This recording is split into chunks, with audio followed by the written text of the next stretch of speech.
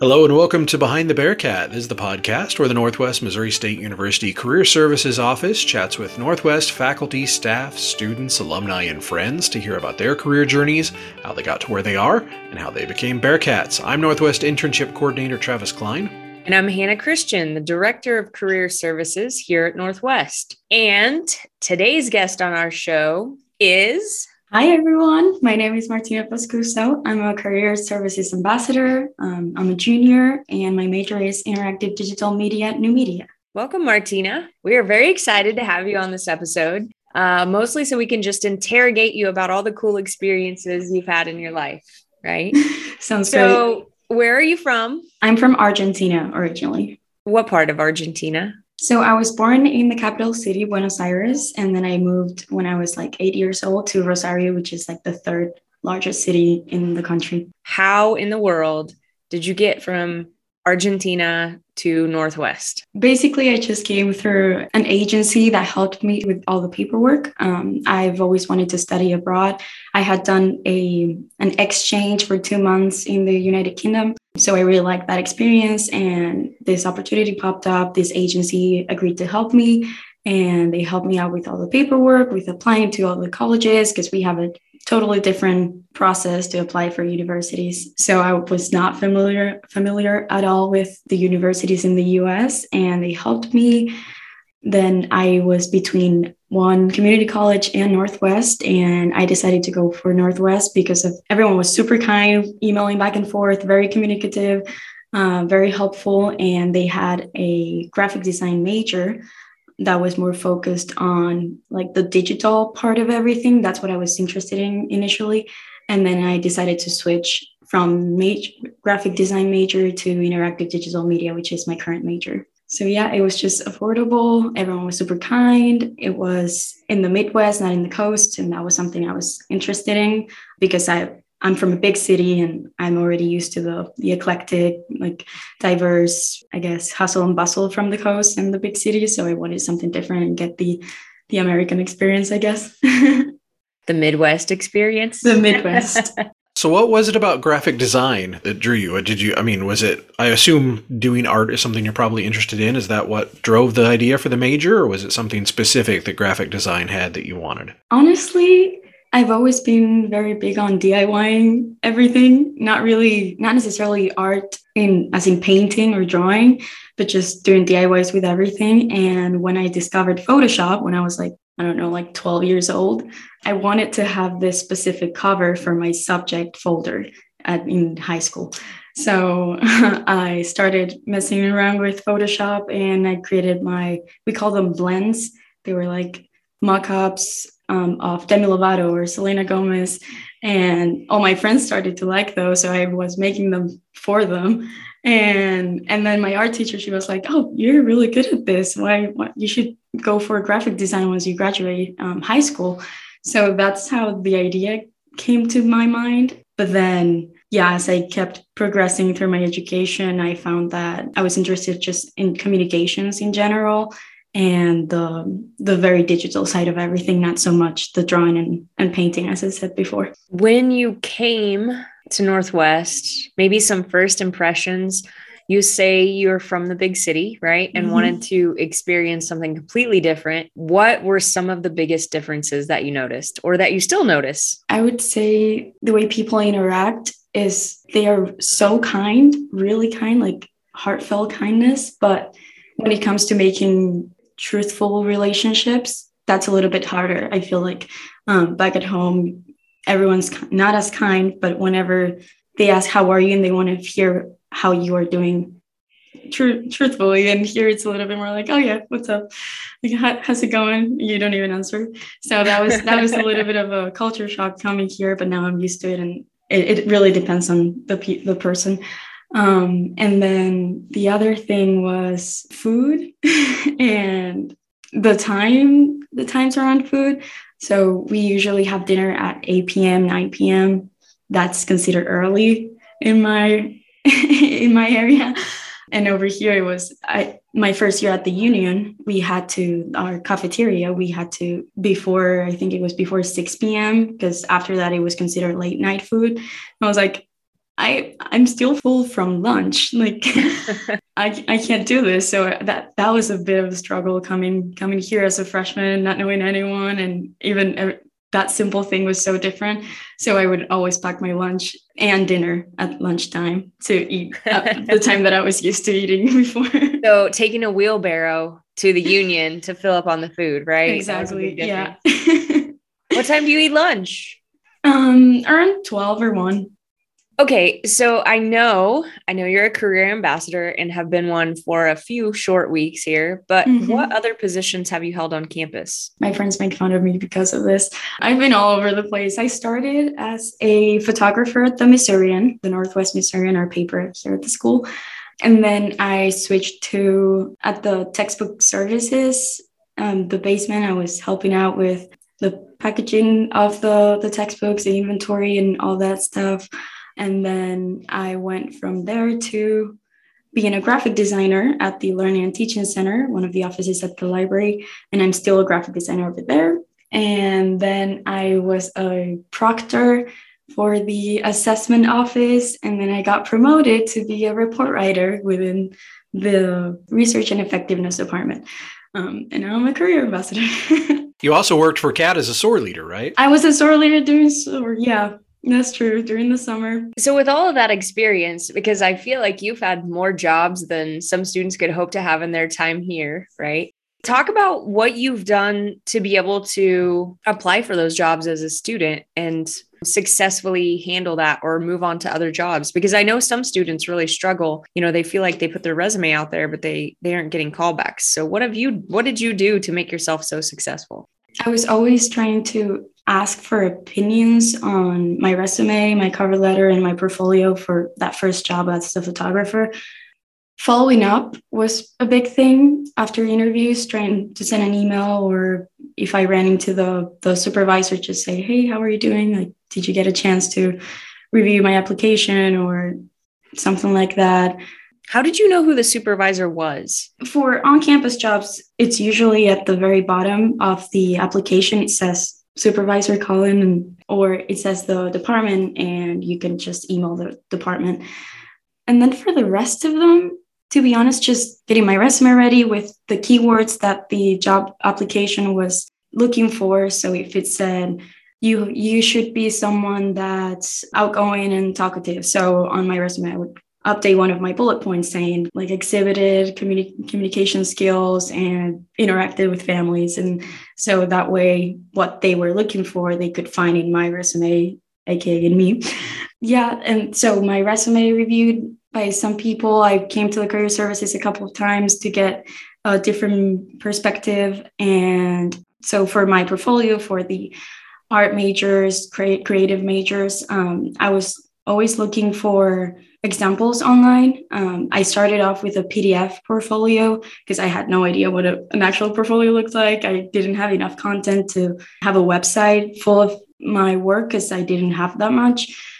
So I just created a simple slideshow on Canva. It's nothing too crazy, but that showcased my skills and my drive, I guess, that I can do this and then I can learn from that. I feel like this is a good point here. We talk a lot about portfolios, but we don't ever get down and dirty into the nitty-gritty details of what is a portfolio, what should it look like, how do you make it, right? So did you just attach that PDF portfolio, like upload it with your resume, or did you send it like? I think for that first application, I did attach it. For the rest of my interviews, I submitted it separately. Sometimes you can also link it on the resume. And some other times I would just have it on my laptop and plug it in during the interview saying, oh, by the way, here's my portfolio if you want to look at some of the things that I've done. I know that was the case for my graphic design job on campus. I don't think it was having a portfolio was required, but I still went ahead and said that I had one. And I think that gave me a little bit of some brownie points. Certainly didn't hurt, I bet. Yeah, right. So what do you think makes a portfolio look good, get you the job, versus just like, I'm going to throw a whole bunch of projects on a PowerPoint slide or something? Like, yeah. How do I think about, if I'm looking for something, how do I think about putting my portfolio together? So as far as I know, there are two routes to the portfolio. One is just to put everything that you've done so far. So that shows that you're versatile, that you have all these experience and you can adapt to any project that they throw at you. But the one that I'm focusing on currently is the more specific one. So I'm interested in UX, UI, web development, and a little bit of graphic design. So I try to tailor all my projects to those topics and then have my portfolio just showcase what I'm interested in doing. Because sometimes maybe I've done some writing in the past, but I'm not interested in doing that in the future. So why would I put it in my portfolio if I don't want people to contact me for that?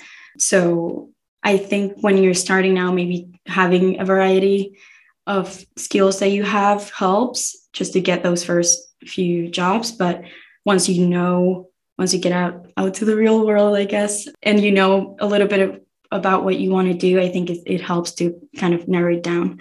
So talking about what you want to do in the future, what do you want to do in the future? Once you're done with school and you're out there in the professional world, what do you hope to do? Like I said, I'm interested in UX UI, so I'm trying to find some internships for this summer, and then after that, hopefully to work for an ad agency or a company that I'm interested in, and I see eye to eye with their values and do some creative work for them. And so I'd like to stay here for a little bit, maybe a year or two to work. And if I have the opportunity to study a master's, just to focus a little bit more on behavior, user client behavior. I know there's one that's interactive user behavior, something like that. So once I found a niche that I'm more interested in, I'd like to study it for a master's. And after that, I am not sure yet. There's so many opportunities. Can you tell us, you said UX, UI several times. Can you explain to us what that means? Oh, yeah, for sure. So UX stands for user experience and UI stands for user interface. So that's how the person that's utilizing a product, that's either a web page or an app, or even in physical situations, how you go through a task or a process. That's what a UX, UI designer, researcher takes care of. And so there's a lot of research that goes behind how an application looks like, or the colors that are used, or the steps that you follow, so that it's most efficient and effective for the user to get to what they want to do, or for the marketer to get them to get to the cart, for example, to the shopping cart. So I just find all that fascinating, how based on the data, they can make those decisions and it actually works. And it's still ethical in a way that you're not talking them into buying something or just maximizing your chances based on what they are currently doing. You're making it easy. Yeah. Make it easy to buy. And once you get into it, you start seeing it everywhere. Like, for example, one of our coworkers in the office was looking at a form and there was a button that said, download the responses, and then right next to it, delete all responses. And she almost clicked that one because it was right next to the download responses. And can you imagine how bad it would have gone if she had clicked on delete all? So like, that's about positioning and maybe bad UX, I would say. And that's from a gigantic company, for the record, too. That's not something we made. That's like a gigantic company that I won't name.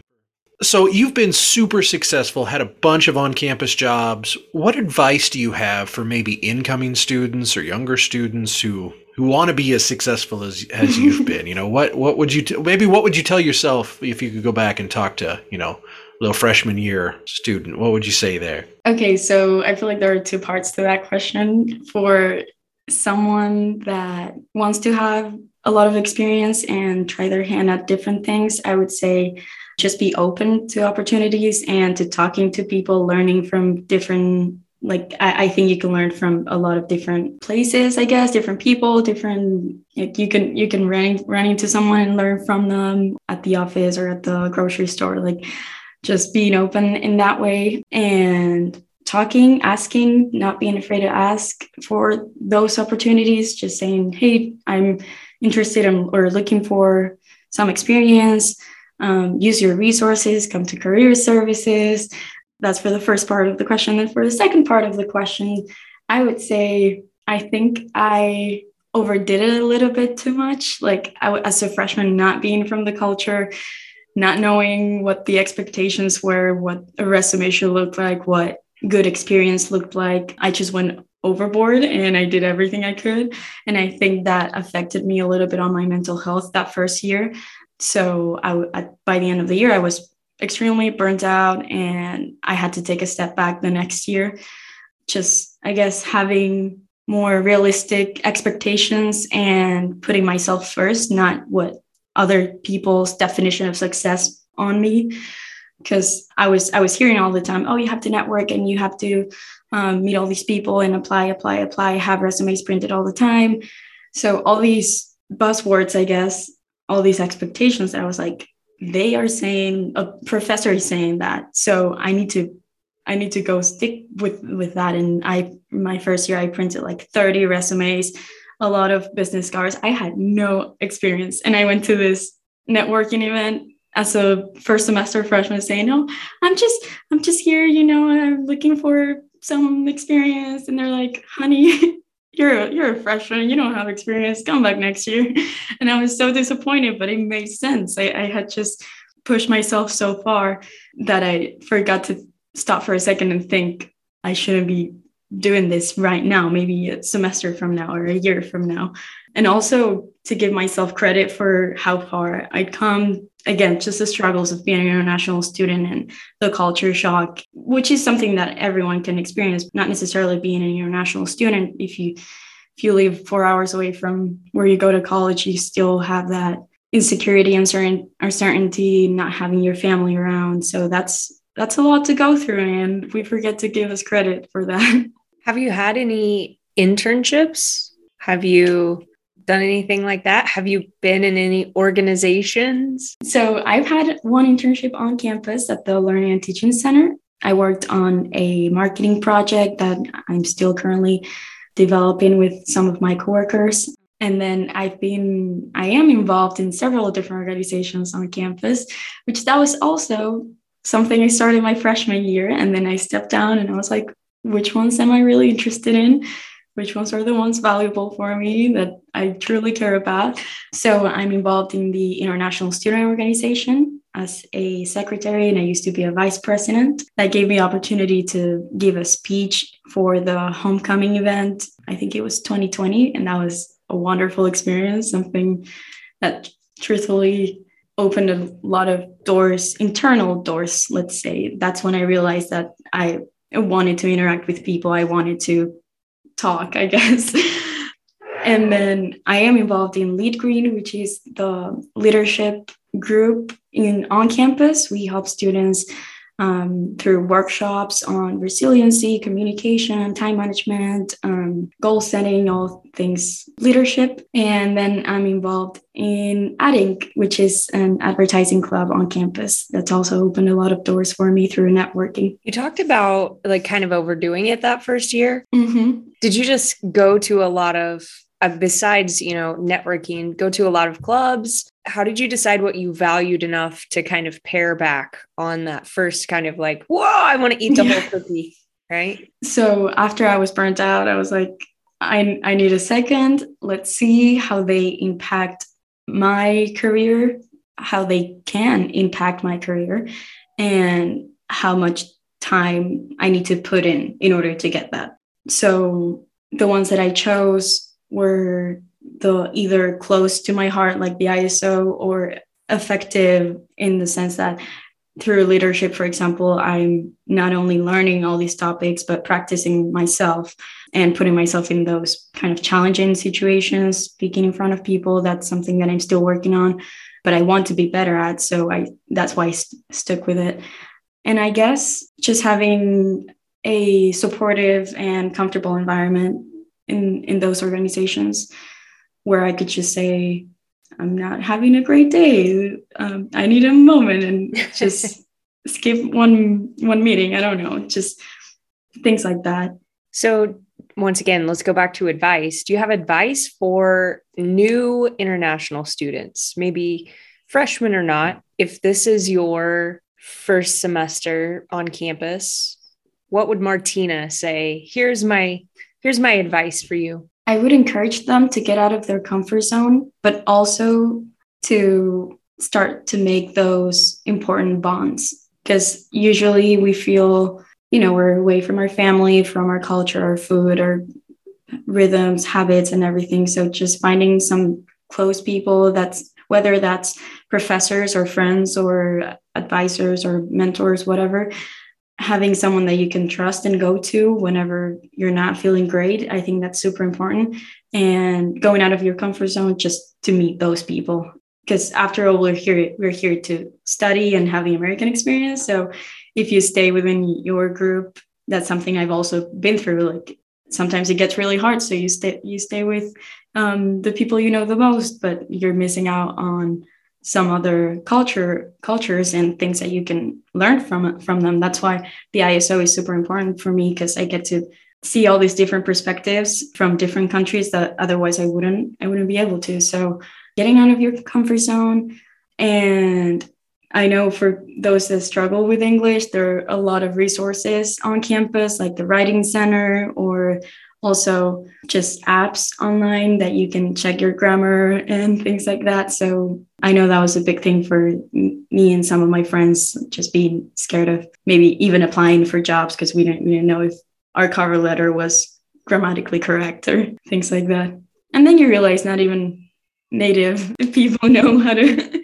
I was going to say, I've read a lot of cover letters that aren't grammatically correct that are not from international students. So I think you're probably safe there. Yeah. Mine included. So.